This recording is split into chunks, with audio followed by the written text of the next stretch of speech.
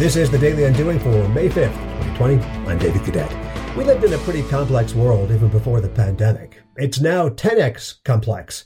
So understanding the simplest things seems strangely challenging. Nobody knows has become the go-to utterance for parents explaining things to their kids like, when can we? It's hard as we hit the month of May not to know where, when, or how, for instance, we will spend summer vacation. But that's sort of a first world problem. History has softened us over these past 70 years. The more important problems haven't been conceptualized yet, but this is a critical thinking activity that we need to be devoting some time to. Conceptualization involves understanding deeply but also widely. It's taking into consideration not the immediate time and periphery, but the very biggest of pictures. As we face simple or complex new problems, we must allow time to think laterally, conceptualize for full understanding. Today on the Daily Undoing.